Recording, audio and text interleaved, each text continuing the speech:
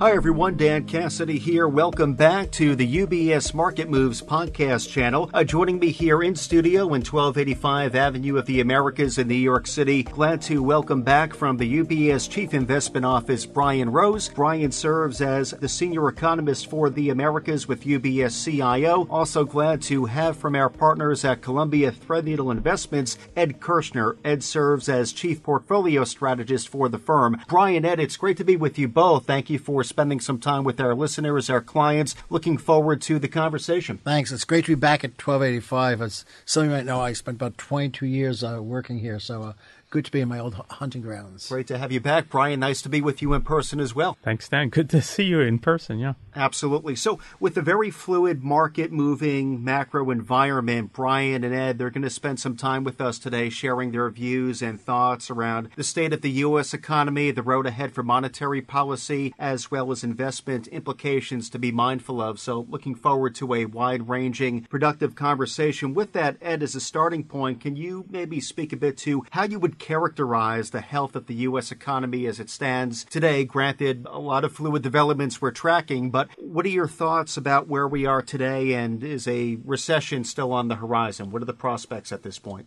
Yeah, those are two crucial and different questions. State of the economy today is actually in very good shape. If you look current business conditions, they're right around trend growth. Now, if you look at overall conditions, they're buoyed by a really strong consumer.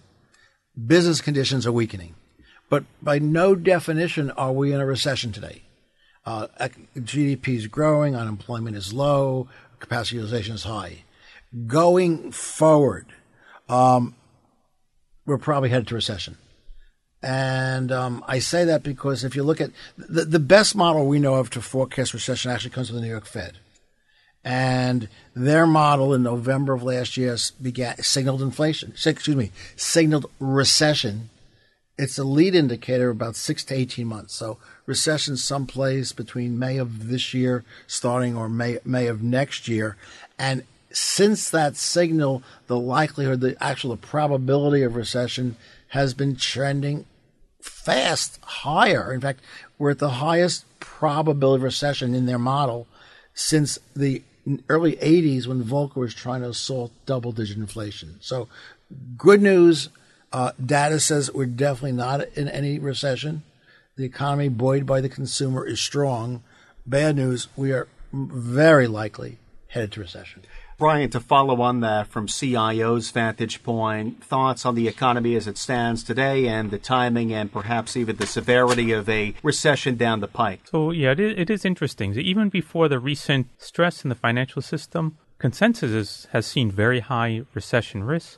So if you look at the Bloomberg consensus, around 60% chance that recession will start within 12 months, which is unusual given how strong the economy is right now. And a lot of that reflects the fact that the Fed has raised rates very aggressively. So if you had asked me, 12 months ago, the Fed's going to raise rates 4.5% within a year, how's the economy going to do? I would have thought, well, there's probably going to be a recession if they raise rates that much. And as it turns out, the economy's been very resilient to those rate hikes. But the fundamental problem you have is inflation is too high. The Fed will keep raising rates until inflation comes down, and it's very hard for inflation to come down unless the economy is slow. So in some sense, a slowdown is inevitable because if it doesn't happen on its own, the Fed will trigger it through more rate hikes. So it's actually timely when we're having this conversation. We're speaking here on March 21st. The Fed is actually meeting as we speak. We'll be hearing from them with the Fed statement, the rate decision tomorrow, and we'll get a bit further into monetary policy a few moments further into the conversation. I want to talk about inflation. Brian, I know we've spoken about this a lot over the past year, but Ed, just to get your thoughts on inflation, just thinking about the past 2 months, they've delivered relatively strong prints. Are we experiencing, in your view, the term sticky inflation, and how do you see the inflation picture evolving from here? Inflation, use the right word. It's sticky because if you look at PCE, personal consumption expenditures, which is the Fed's favorite number for inflation, inflation has, again, it's bipolar. You've got business or goods inflation roughly at 2.8%, which is the good news. But you've got services inflation at 5.4%. which is the bad news. And 70% of personal consumption expenditures are services. We're a service economy. So we have an inflation problem, as Brian said, because, one, everyone's working. Unemployment's near a 50-year low. And curiously, the fiscal stimulus, the government sent out checks to fight inflation.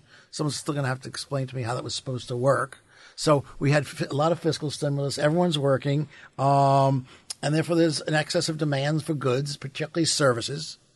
And the Fed is fighting that battle. What about your thoughts, Brian, on how the inflation story progresses from here? As Ed pointed out, kind of a tale of two stories depending on how you look at it. But how do you see this progressing through the balance of 2023? One way or another, inflation will slow. Like I said, this has always been our view that the Fed would not tolerate sustained high inflation. And as we've seen, inflation surprised to the upsides, and they've just been, they just continue to raise rates. And there is some reason for optimism in the sense that a lot of the service inflation is from shelter, and we know from more recent data that the rent inflation is slowing. So this will show up in CPI, especially in the months ahead. This will help to bring overall inflation down. But clearly, inflation has continued to surprise to the upside. It's way above the Fed's target. So it gives them, a very strong incentive to keep going on the rate hikes. I'm not Pollyanna, but Powell always says this: long-term expectations are well grounded. What does that mean? Well, if you look at, for example, there's something called the five-year forwards. I didn't know about this till a few years ago. There's actually a trade on inflation. It's not tips. It's what will inflation be 5 years from now over the next 5 years. It's trading around 2%. If you look at the Cleveland Fed model for 10-year inflation, it's 2.2%. So, this is what Powell's harping on rightly, which is long-term expectations are well grounded. I don't want to lose control of that. So that's why he's going to have to be aggressive enough to get current inflation down and not, be weak and lose that credibility and then have to rebuild it. How does the labor market factor in here? How do you feel that the Fed is solving for that, just in consideration, Ed, of the labor market here in the U.S. being such a bright spot, as you pointed out, even extending back into last year, but even today? What are your thoughts there? Yeah, that's the problem the Fed is. It's going to be hard to fix. Unemployment around 3.5%, which is still near a 50-year low, as I mentioned earlier. The problem is, you use the word sticky. Well, laying people off is sticky. That you're afraid that you're not going to be able to hire someone. There's right now there's 0.5 workers for every open job. To give you an idea, at the peak of the pandemic, there were 5 workers. At the peak of the global financial crisis, there were 6.5. So, you're afraid if you lay someone off and then you need them in a year, they're not going to be there. And the other problem is we don't have enough workers. The projected growth in labor force this decade is around 1.7%, half immigration, half procreation. And frankly, we don't have enough. We're not procreating enough. You need 2.6 kids to replace yourself. And to the extent we're doing it, we're doing it later. My kids are having kids at 40.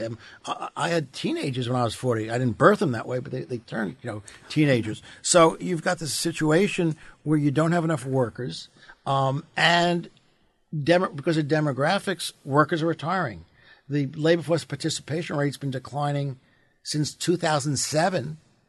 And the reason is totally retirement of 65 to 74-year-olds. So the Fed's not going to be able to create more workers. They can't solve the problem that way. They have to basically put people out of work so prices don't go up, and labor becomes unsticky. Well, definitely different times with respect to demographic trends, Ed, as you pointed out. And I'm curious, Brian, how you feel the Fed is thinking about the labor market when it comes to their monetary policy decision-making. What are your thoughts on the labor market today and how it might progress through the balance of the year? Well, they have put a lot of emphasis on the labor market. This is clear.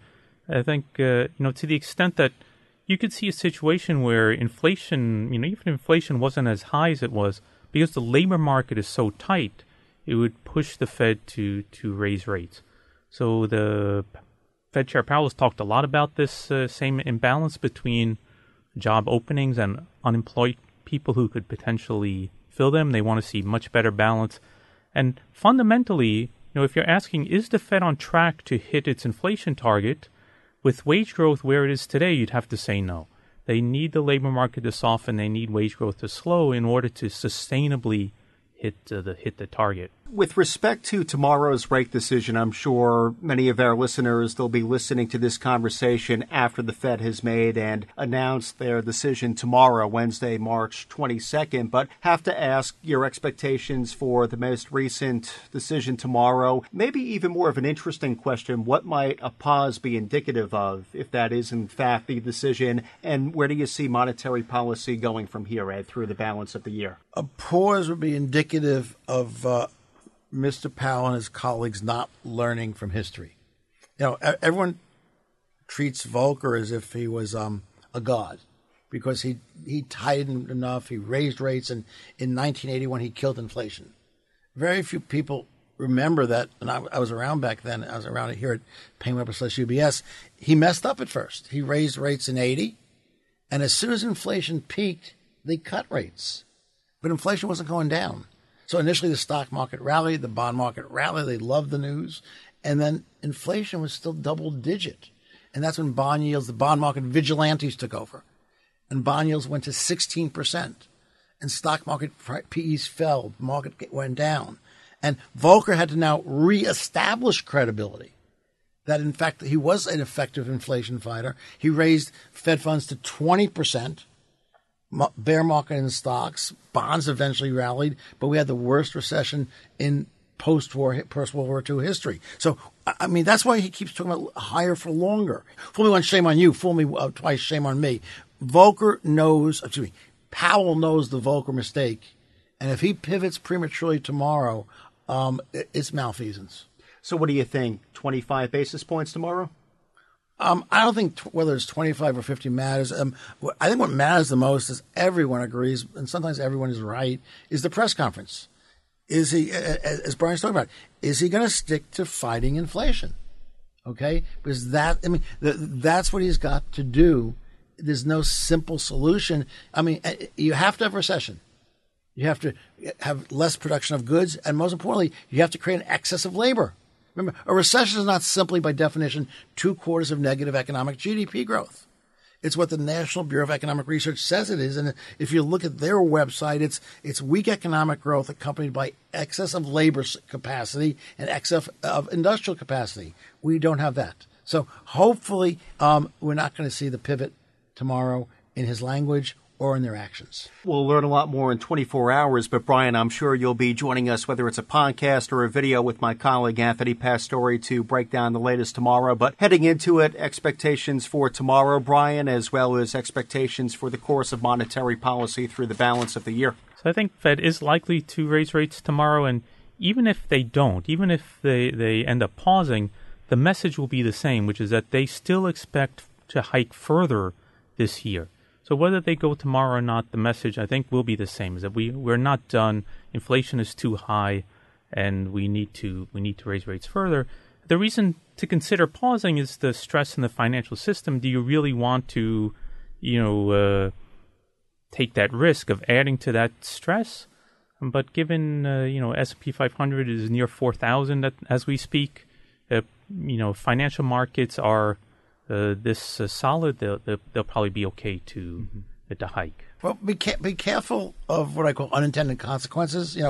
In some respects, what we're seeing on the issues, with SVB and Republic Bank is they have bonds that don't match their maturity in the mark-to-market issue, right? Well, if go back to long-term capital, those who were around back then, 1998 long-term capital failed, so the Fed came in and provided abundant liquidity, and so you had new unintended consequences, which was the bubble, the dot-com bubble. So, if the Fed basically puts out little fires one by one, there are always going to be unintended consequences. I think the Fed pausing could create unintended consequences.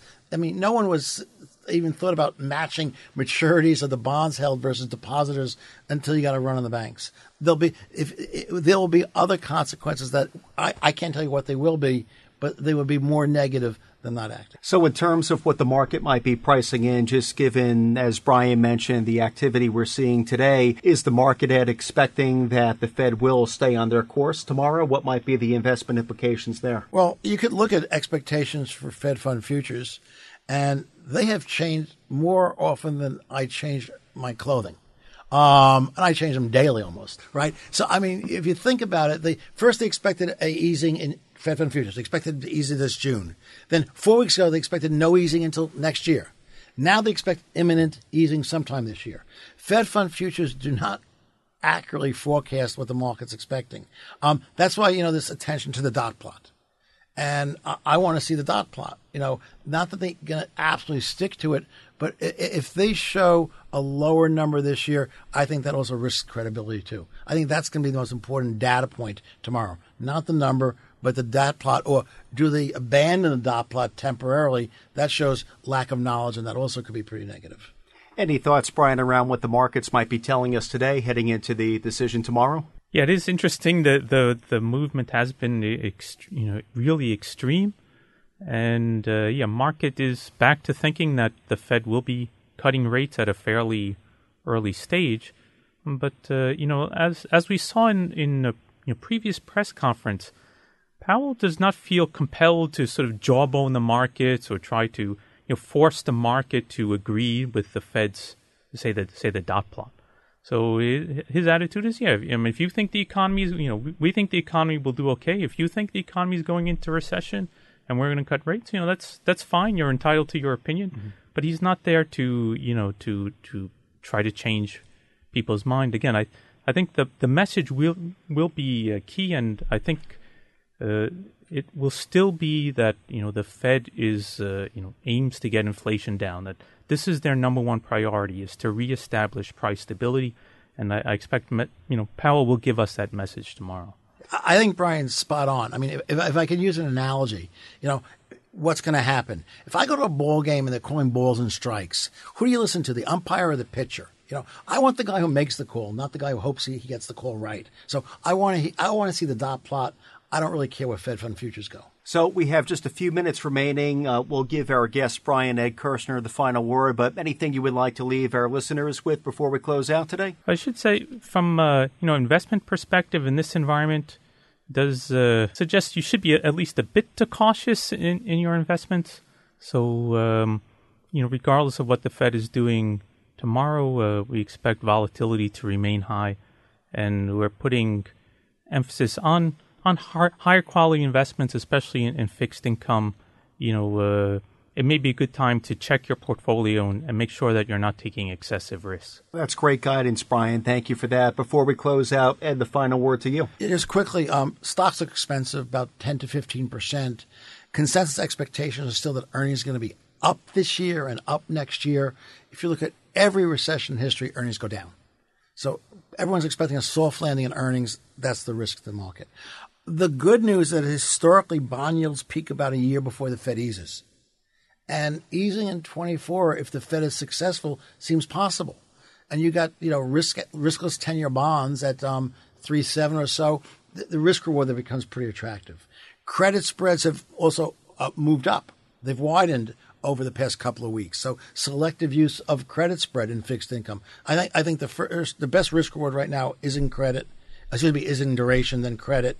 And the biggest risk probably is in equity. Well, Ed Kerschner, Brian Rose, I promised a wide-ranging conversation. We indeed achieved that. Thank you very much for joining us here on UBS On Air Market Moves, for covering all of the ground that you did, and looking forward to keeping in touch as the economic environment progresses. It would be great to have a follow-up conversation with you both at some point. Thanks. It's been great to be back at my old home. Excellent. Thank you again, Brian.